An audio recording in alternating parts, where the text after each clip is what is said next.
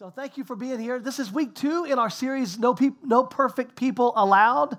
We're talking about how do we create a culture that welcomes people. And the whole series that we're talking about for today and the next 2 weeks leading up to Easter is what do we need to do to make people feel welcome to come to this house? We talked last week about how we're living in a post-Christian world. And so this is going to be a little bit messier than times past. Are you with me? This is going to be a little bit different because it's a different season. It's a different age in our world, in this dispensation of time. And so for us to think about how the end time harvest is going to come, we have to understand it's going to come through broken people. It's going to come through people that are hurting just like you were at one time and just like I was at one time. And I want to give you just a little bit of recap from last week. And if you weren't here, you can go back and watch it online at intlfamilychurch.com. We archive all of our services there.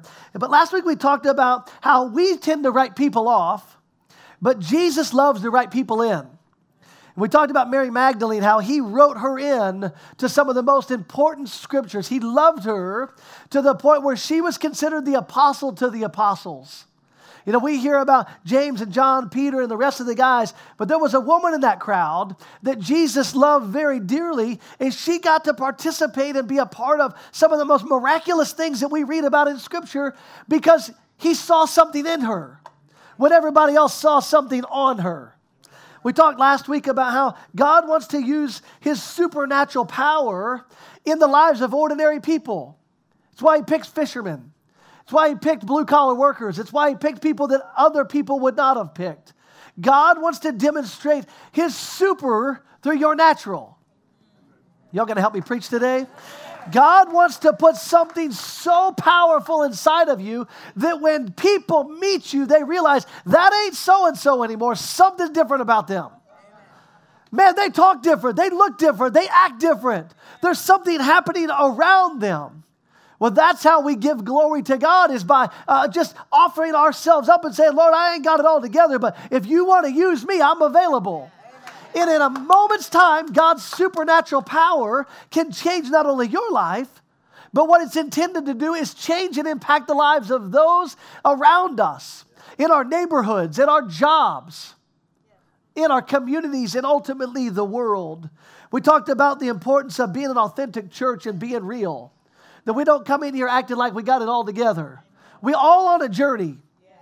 Turn to your neighbor and say, that includes you. We're all on a journey. We talked last week briefly about how our church is not a museum for saints, but it's actually a hospital for sinners. That this is a place of refuge and hope for those that are hurting, those that are lost. This is an environment in which they can get the help that they need. And so knowing that, it gives us the opportunity to bring them to the hospital. If my wife went sick today, where would I take her? I'd take her to the hospital. We need to have that same mentality with the people that God puts in our path. Get them to where the healer is. Get them to where the great physician is. We also talked about people have names. They have stories. They're not just numbers to God. And we talked about how our church and the church as a whole needs to be known for what we're for, not for what we're against. There's enough churches that post what they're against, and you know it before you ever walk in their doors. We want to be a place that we're known for what we are for. We're for people. We're for the brokenhearted. We're for the sick. We're for the destitute. We're for the lonely. We're for the hurting. We're for the estranged. I could go on and on. We exist for those kind of people. Guess what? That means you're welcome here. I said it last week. We all have some kind of issue. We all have something that we're working out. The Bible says we're working out our salvation. Am I going to heaven? Yes. I just want to do the best I can while I'm here. So let's continue today, and I ask you to jump in. I love your feedback. I love you talking to me, so I encourage you to do that. Let's pray. Father, we thank you for this time we have today. Lord, I ask you to enlarge our hearts so that we would see people the way that you see them today. Lord, give us the ability to see past the surface and the facade. Help us to see the potential and the seeds of greatness that lie inside of every single one of your creations. Lord, give us boldness after today to step outside of our comfort zone and to reach somebody that needs to know you. Lord, I pray for myself. Give me strong voice. Give my vocal cord strength as I preach your gospel. Lord, give me a boldness by your Holy Spirit to communicate this at the tone and the level that you imparted it to me, with urgency, consistency. In Jesus' name, amen. As many of you know, me and my wife have moved to the Boston area about 2 years ago, a little over 2 years ago now. And this isn't a place that we ever thought we would end up, just being real. We like warm weather. And I think this last week, the devil was trying to tie us because our power was out for almost 3 days. And I'm saying, Lord, is this you sending us back south? Is this a sign? He said, no, that's not a sign. Suck it up. So I did. I got a generator, and it's awesome. So we moved here, and, my wife's from Houston. I'm from L.A. I tell people that I'm really from lower Alabama, Mobile, Alabama. And you know what? When we moved up to Boston, we don't know what Boston's like. We're not been Northeasterners. We've been Southerners. We spent 10 years on the West Coast in Southern California, where the beautiful people live. It's just a different climate here. And so one of the things we wanted to do is we wanted to see everything. We wanted to do what New Englanders do. We wanted to go to the mountains. We wanted to go to the beaches, even though the water's stinking cold. It's difficult to get in the water at the beach when it's like 40 degrees. And so we began to ask people, what should we do? And so we've been down to Copley Square, and we've doing the tourist stuff. And one of the people, our friends, said, you should take your son apple picking. I said, that sounds amazing.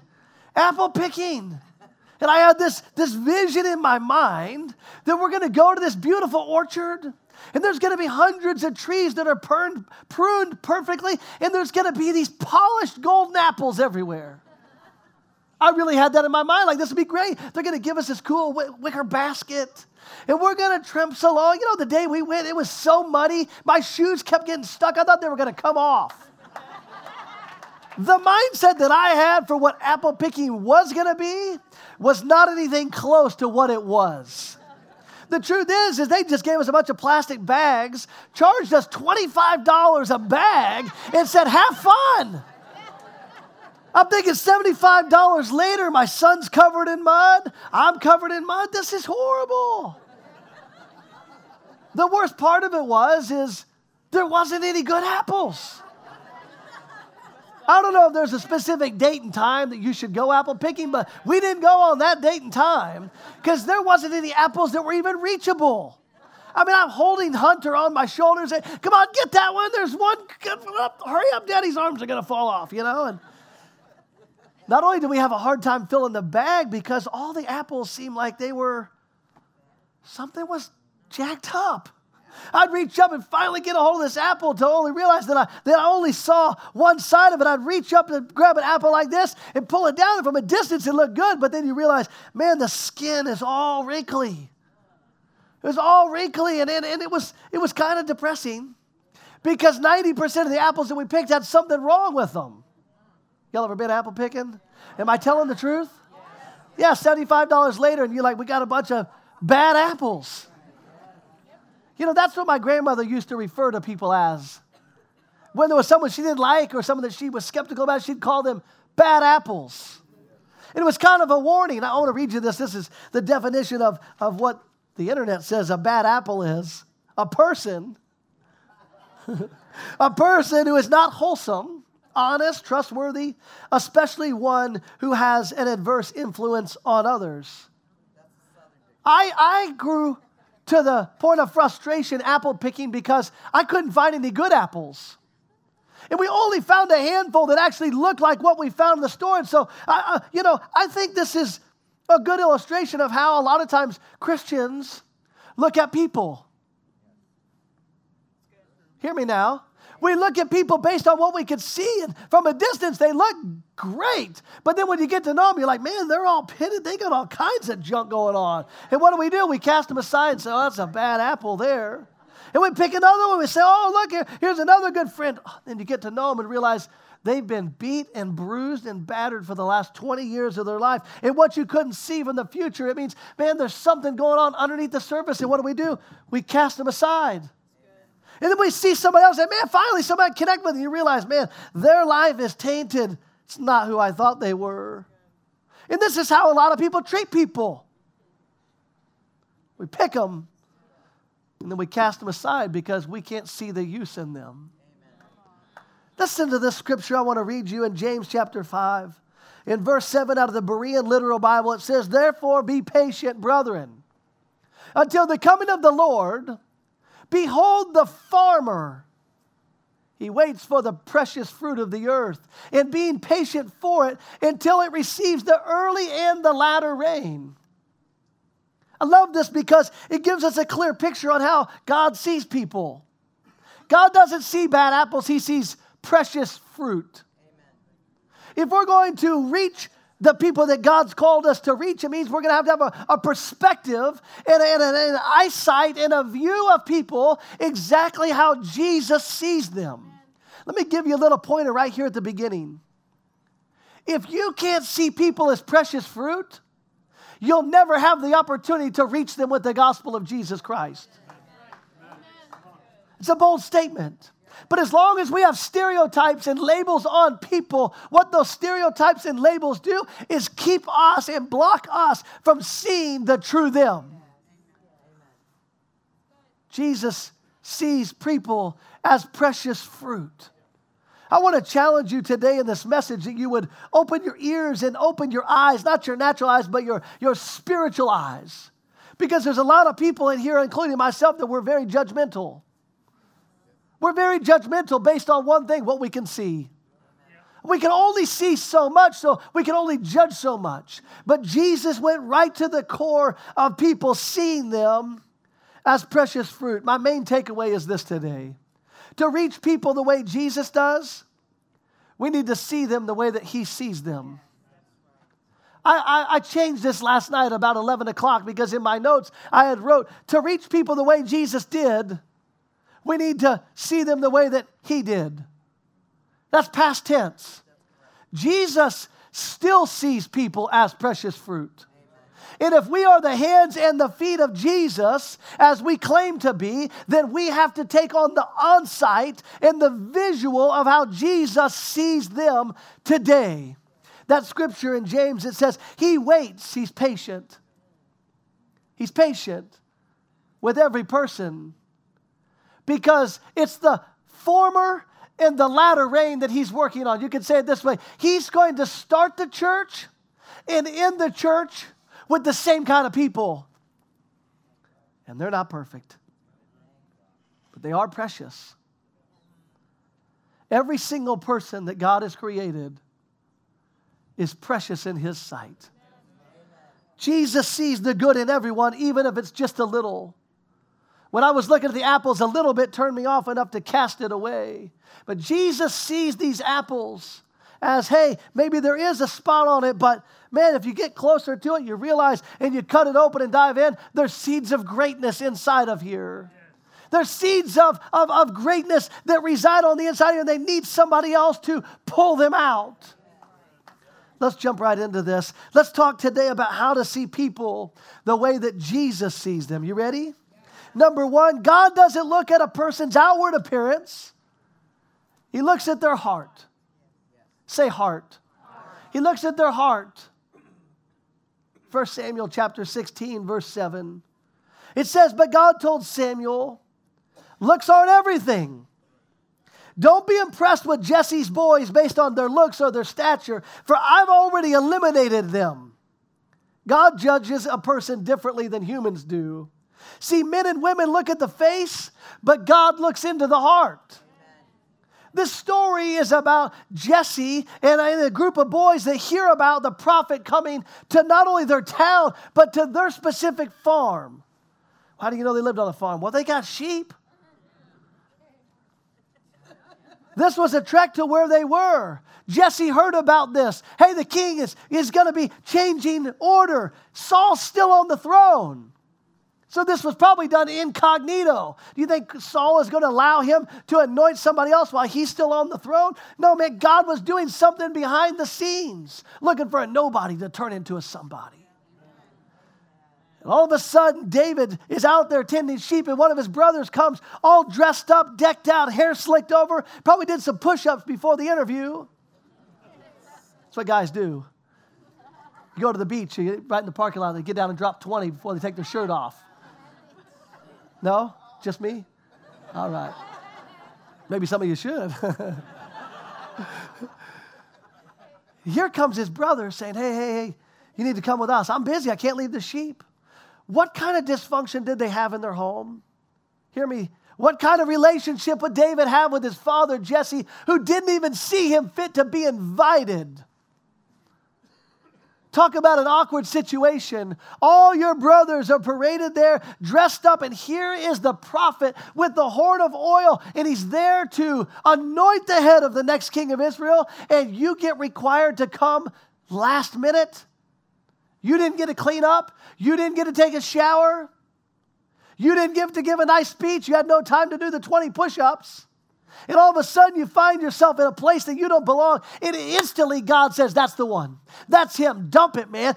Quick, hurry. Get it over his head, and bam, drops the oil on him. And at that moment, God said something not only to Jesse and his household, but to the whole nation of Israel. That God isn't looking for somebody that has it all together on the outside. He's looking for someone that has a genuine and true heart to be used at whatever God wants him to do.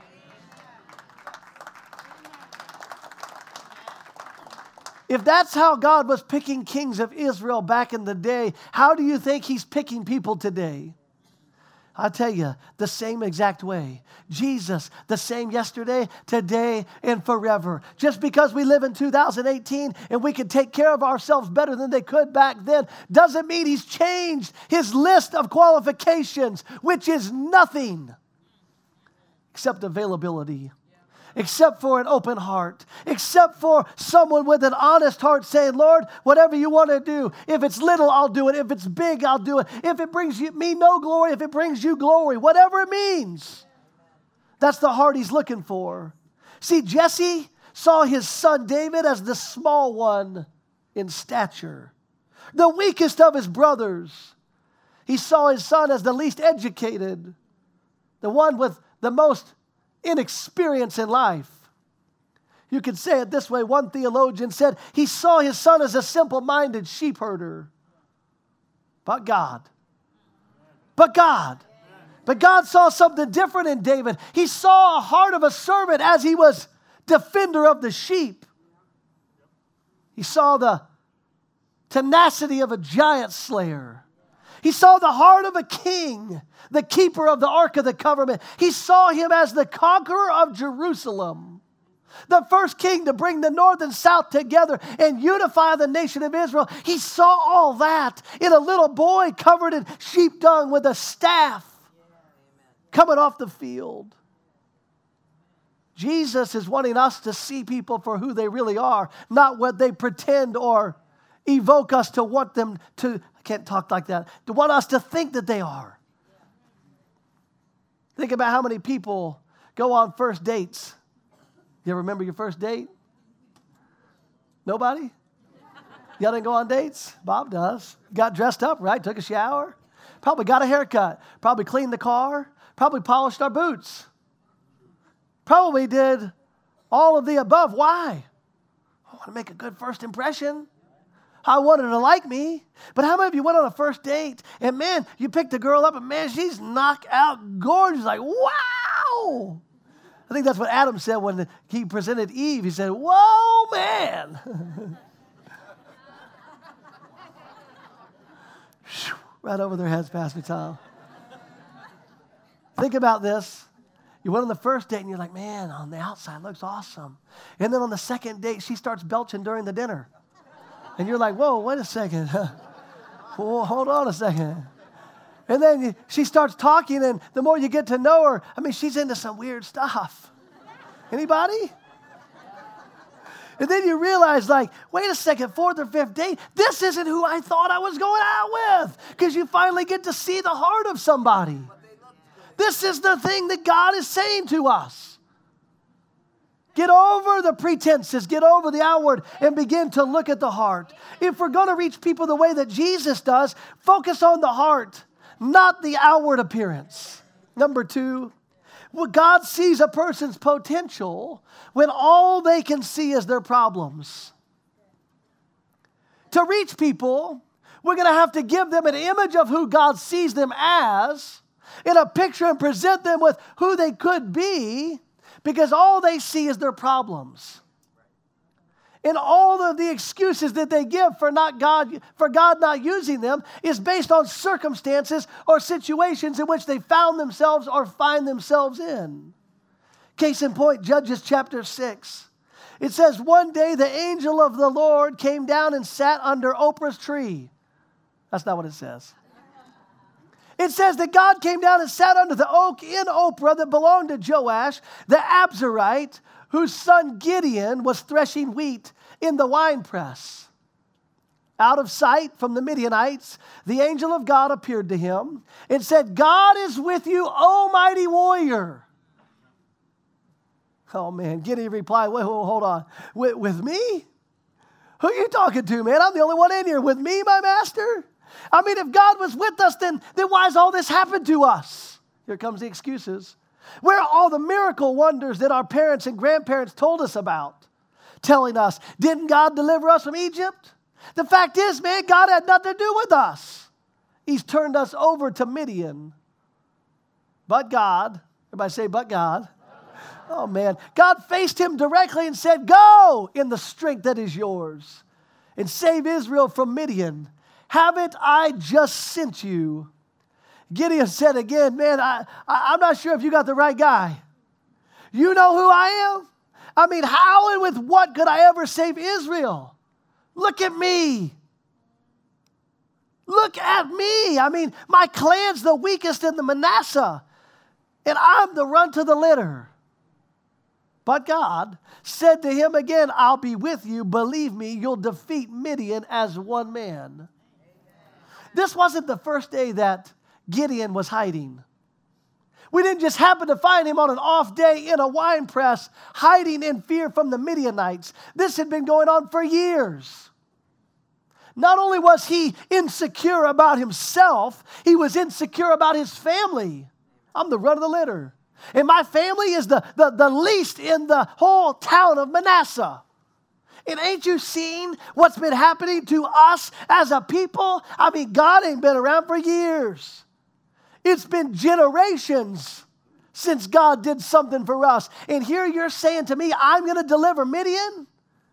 Here's the thing. He had to see himself the way that God saw him. Let me tell you this. For you to accomplish what God has for you to do, you have to see yourself in the way that God sees you. For others around us to be empowered to do and fulfill their destiny, there's an obligation on me and you as a believer to help them see a picture of who they are in Christ. So many people miss their opportunity to do something great because they never found their identity in Him. Almighty warrior. That's what God called him. Me? Who me? What? He said, look at me. Look at me. How many people do we know that that's their excuse? Look at me. I ain't from a good town. I come from a broken family. My parents didn't even have any money. I'm just happy to be alive. And yet we use these as excuses as why God can't use us. Or better yet, we project that onto people based on an outward appearance without ever getting to know them, what God wants to do in them. We're looking still at the outside, the skin, the surface, but if you crack it open and realize all the seeds of potential that are in there, they have to be drawn out. They have to be called out. John Maxwell says that only 1 out of 10 people, hear me, only 1 out of 10 will ever reach their full potential in life by themselves or on their own. The other 9 are going to require help from those around them. It's a powerful statement because we have a lot of people thinking, well, if they want to do something with their life, they'll get off their butt and do it. They'll pull themselves up by the bootstraps. Listen, only 1 out of 10 can pull themselves up by their bootstraps. Only 1 out of 10 can get the motivation to do something for themselves. The other 9 of us, myself included, need other people to help encourage us and stop putting the facade on and say, well, look at me, I'm a nobody. Someone to say, oh, I see something in you. I had a young man in my church a few years ago, and he was coming and serving, was on our set up and tear down team. One of the most faithful men in ministry that I've ever met in my life. Gets engaged to a great girl in our church. And man, the church is all excited. It was one of the girls from a church. This guy there, get engaged, getting married, just going to be pumped. And right in the middle of it, man, she calls the wedding off. He's hurt. He's crushed. Didn't do anything wrong. Nothing happened. She just wasn't ready. Doesn't time, whatever. And he didn't come to church the next week. And then the week after, and I thought, man, this guy, I need to call him. So I sent him a message, hey, man, praying for you, blah, blah, blah, nothing. And then I figured, well, fine, if he don't want to come to church, that's his problem. Maybe he did do something wrong. I'm getting judgmental. Listen to me. I'm a human being. I started thinking, well, maybe this isn't the place for him, blah, blah, blah, blah. And the Holy Spirit one day said, you call him and tell him, I'm not done with him. You call him and tell him what's happened to him in this past season does not define his future. And so I called him. I said, I love you, man.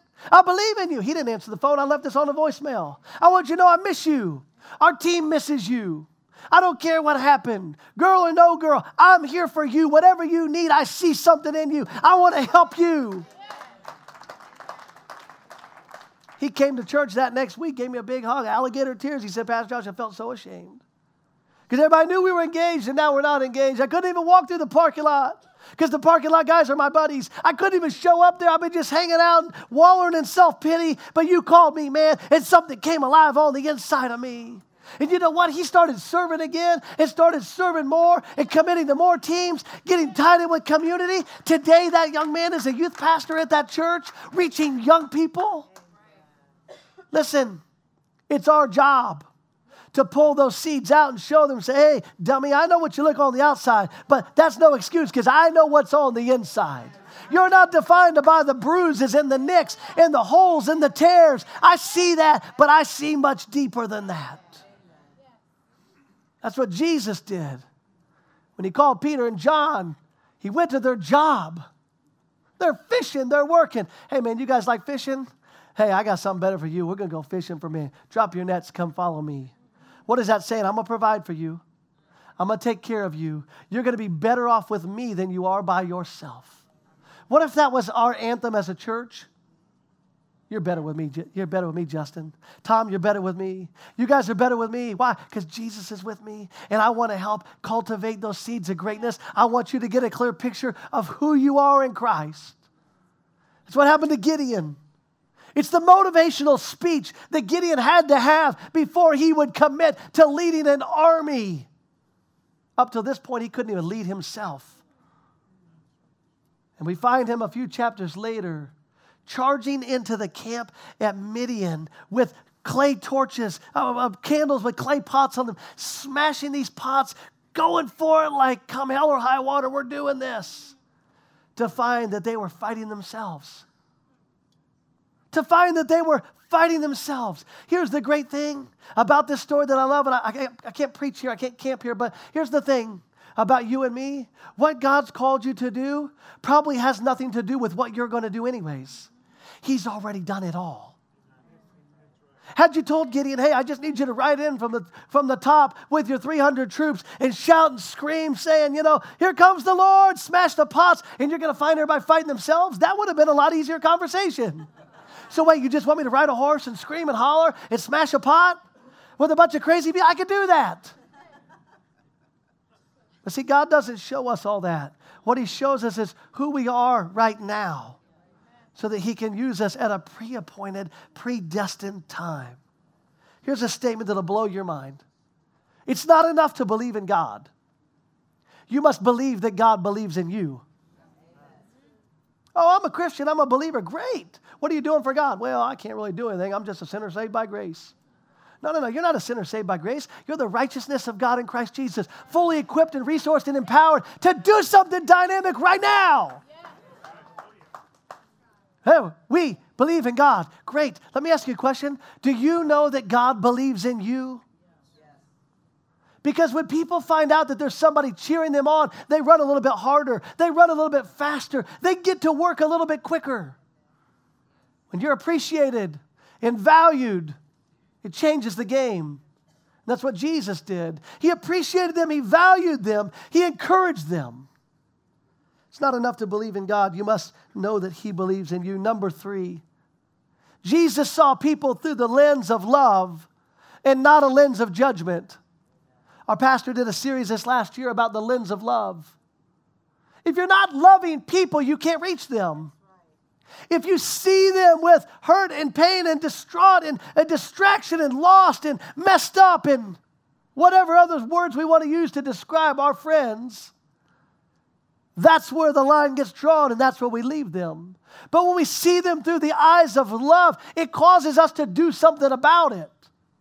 Many times in the scripture, the Bible says that Jesus was moved with, what's compassion? Compassion is love in action. You can love somebody, but when you're compassionate for it, man, you take that love and you prove it. You do something about it. I'm compassionate towards this. Well, I'm gonna help them. I'm gonna do something. It's more than just saying, hey, I love you. We're good at this, aren't we? Love you. Love you. Praying for you. Right? As Christians, this is our lingo. Brother, sister, good to see you guys. Love you. Love you. We throw it around like it's crazy, like it's just, I love tacos. I love tacos, okay? When you talk about burgers, my wife, she loves burgers. But I'm not going to do something for a burger or for a taco. What's the difference between the love of God for people and the love of God for a taco? It moves me to do something for them. It moves me to get outside of my comfort zone and do something for them. Here's a little synopsis of 1 Corinthians 13, what we call the love chapter. If you're new to Christianity or walking with the Lord, this is a great chapter to read because it gives you a view of how God sees people. It says love never gives up. We give up on people pretty quickly. It says love cares more for others than it does for itself. Love doesn't want what it doesn't have. Love doesn't strut. It doesn't have a swelled head. There's a lot of cocky Christians. Hear me say this. We act like we're better because we got something they ain't got. And that's true. We are in a better place in life because we've received a free gift. But the truth is, they can receive the same free gift. Nothing is better about you. That's what we're talking about. We walk around like, well, I'm a Christian. They're just a sinner. Yeah, but you were a sinner. Come on now. This says that Christians and the love of God doesn't have a swelled head of, I'm better than somebody else. You're not any better. You got the same ticket for salvation that's available to anybody. All they got to do is go to the ticket window and pick it up. You ever been to a concert and you got general admission? And you got that earlier, and you got to stand down in front of the stage. Everybody heard the same show. But for whatever reason, we think we had better seats than they did because we got there early and stood down front. It's the same show. I heard the same music. Experienced the same vibes with the same great people. It's the same thing with Christianity. It's a free gift to all of us. When we understand that love doesn't strut and doesn't talk with a swelled head, we'll treat people differently. Understanding we're all on a journey. It doesn't force itself on others. Love doesn't force itself on others. This is the reason, I said this earlier today in the first service, I don't like megaphone preaching. I don't like this turn or burn kind of preaching. Because what it lacks is relationship. What it lacks is the value that these people are humans and they have a name and they're not a number. What it lacks is a connection with someone on a human level. But when we just barcade people with the gospel of, hey, turn or burn, you better repent, you better get your life right. Listen, what we're doing is we're projecting God on people. I believe in preaching the gospel to the level that they hear the gospel. But it's not my job to convict people's hearts. Hear me say this. A lot of Christians have their job description mixed up with the job description of the Holy Spirit. We're called to preach and be ambassadors and love people at the highest level. It is the job of the Holy Spirit to convict them in their sin and cause them to make a change. You want to reach your family? Stop preaching to them and just start loving on them. You want to reach your husband that's an alcoholic and you're tired of it because he won't come to church? Get him a beer and shut your mouth. And just love on him. He already knows what he's doing ain't right. He doesn't need you to remind them. Listen, when we understand that we have a role and God has a role, we need to make sure we stay in our lane. Paul said, I planted. I loved on them. I let them know they had a purpose. I let them know I cared for them. Apollos came behind me and encouraged them and loved on them. But make no mistake about it, God is the one that gave the increase. God's the one that changed their heart. God's the one that has the supernatural power. I don't have that ability to do that. So let's make sure that as Christians, we stay in our lane, do what we're called to do, and love at the highest level, and let God do what only He can do. Man, I wish y'all would shout about that. This is important that we get this. This is a mindset. We're not better than anybody else. Love does not keep the score of sins of others. You can stop right there. I won't. Love doesn't revel when others grovel. It doesn't take pleasure in the flowering of truth. It puts up with anything. It trusts God always. It always looks for the best. It never looks bad. It never looks back, but it keeps going to the end. A few years, the year out of high school, I graduated high school. I moved to another state to go to college. And just like most college students, I had free reign to do what I want. And so what did I do? I did what I want. I didn't have anybody telling me what time to come in, where to spend my money, and who not to hang out with. And so I took full liberty, just like a lot of you did. And I went wild. I spent all the money I had. I went and partied with a bunch of people I shouldn't have partied with. I got a bunch of credit cards I had no business getting. I started swiping that thing, ringing up debt. And in the second semester of my freshman year, I found myself sick. Sick enough to where I couldn't get out of bed and really do anything for myself. My kidneys and my liver were jacked up and just all kinds of stuff. And the doctor said, I recommend you drop out of school and go home because you're going to need some help. You're going to need some people to take care of you for the next few months till your body recuperates and resets. I had to call my parents and ashamedly say, I'm dropping out of school because I'm too sick, because I've been partying too much. And the money you paid, I wasted it. And the money that I had, it's all gone. And I need your help. And just a few days later, someone came and we drove my stuff back, and I moved to Alabama where my parents were, the last place I wanted to be. And most of the day I found myself on the couch just sleeping and resting. I was down to about 130 pounds. Just didn't have a lot going for me at that time. And a gentleman showed up at my house. His name was Kevin Cooley. And my dad had just hired him as the youth pastor at our church. And Kevin showed up, and he was totally different than the last youth pastor. Because the last youth pastor, man, it was always, you better stop screwing around. You know you're going to pay for that one day. You know those people you're hanging out with, they're no good. Bad apples. You know, if you keep going down this track where this is going to end, it was all judgment. Every week at youth ministry, every single Wednesday night, it was that way. It was judgment. Man, you left beat down. He was like, dear God, I don't think I want to come back here again. That guy's a jerk. But this guy was different. He called me and said, can I come to the house? Can I hang out? I'll bring some food. What kind of food you like? He brings the food I like. We sit down. We play Xbox. I think we were actually playing PlayStation 2 at that time. That tells you how long ago it was. It had just come out. Gran Turismo was a race game. We would play this thing all night. He'd stay and hang out and just loved me. Never asked me while I was home what happened at school, where my money went, why I partied, why. He didn't care about it. He just loved me. For 3 months, he loved me. And when I was able to go back to church and function as a normal human being, guess where I wanted to go serve? With him. With him, because I felt good around him. I felt empowered around him. He pulled something out of me that nobody else pulled out of me. To this day, as I stand here as a pastor on staff of this church, I owe Kevin Cooley so much because he saw something in me when I couldn't see it in myself. How many people are like me that are sitting on a couch, drowning in self-pity, and all they're looking for is a cheerleader? All they're looking for is somebody to motivate them and encourage them to be who God's called them to be. Amen. Jesus never judged people. He treated people like they were his friends, like they were his family. He loved them where they were, even though they continued to screw up over and over and over. Think about these disciples that he had to put up with. For a year and a half, man, he had to put up with these guys nonstop.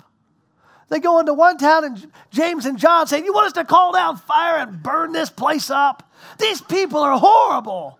Let's kick off the dust like you said. Let's shake it out, man. If that's how they talked to Jesus in private, think about how they were talking during the church services. Peter cussed a little girl, stabbing a dude in the ear. This was nonstop. Judas stealing money. I mean, this goes on and on. We can go down the whole list. Jesus put up with people in their junk. He loved people where they were. There wasn't an ounce of judgment in him. Number 4, and I'll close with this. Jesus chose the outcast and the failure, and we tend to look for people that are popular with success. If I was to have you pick 12 people to further the gospel, right now, who would you pick? For most of us, we pick successful people and that people that have their stuff together on the outside. Jesus did the opposite. And Paul says it this way. He said, take a good look, friends.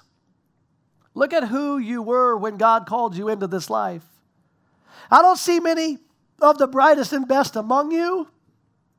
Not many influential, not from high society families. Isn't it obvious that God deliberately chose men and women that the culture overlooks, exploits, and abuses them? He chose the nobodies to expose the hollow pretensions of the somebodies.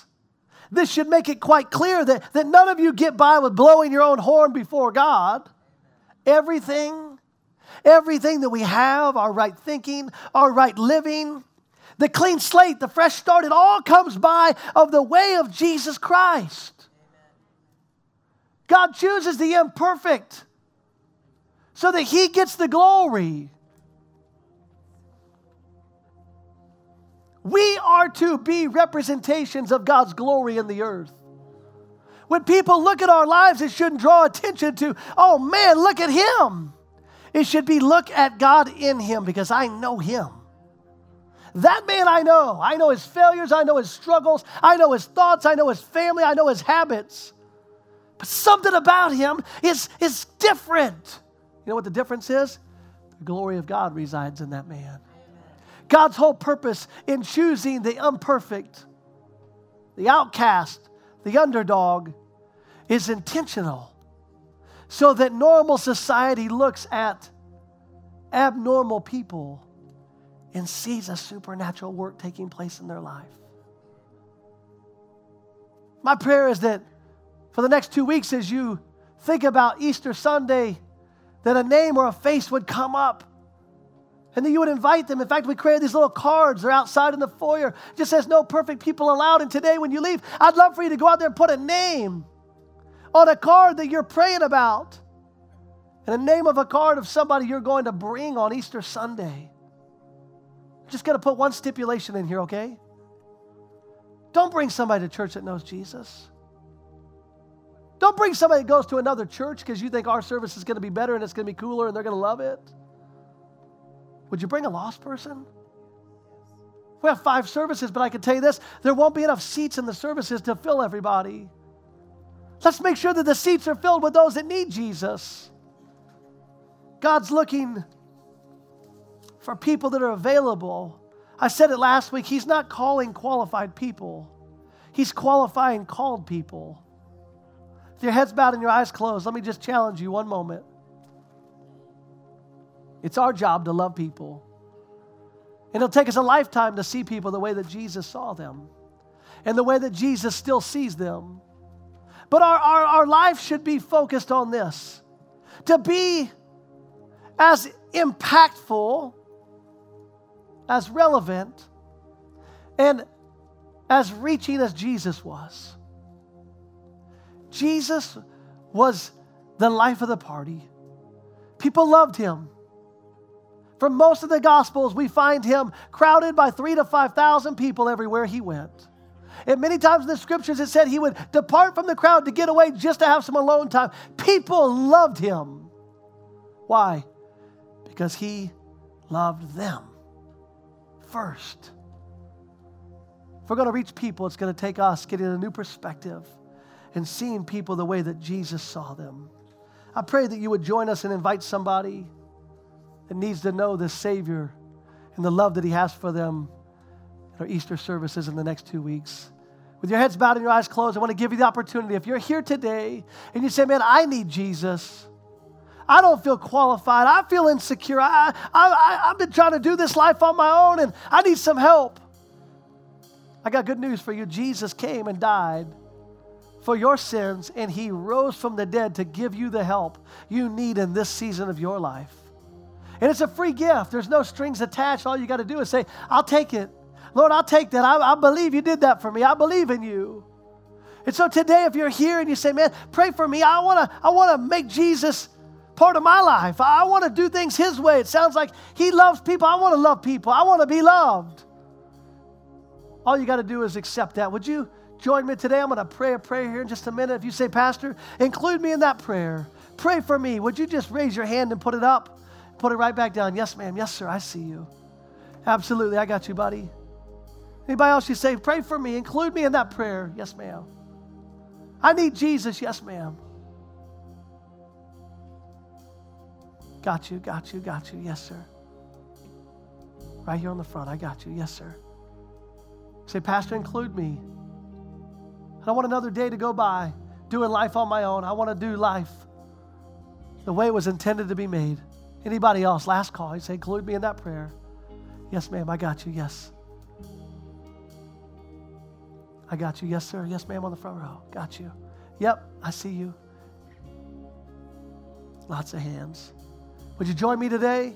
Whether you've prayed this prayer 100 times or whether this is your first time, connect your heart to your mouth. Say, Father God, I believe that Jesus died on the cross for my sins and was raised from the dead so that I could lead a successful life right now.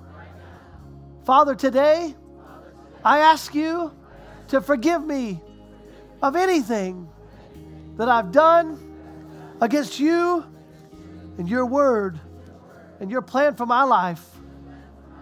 Today, I choose you. In Jesus' name, amen, amen. God bless you guys. Thank you so much.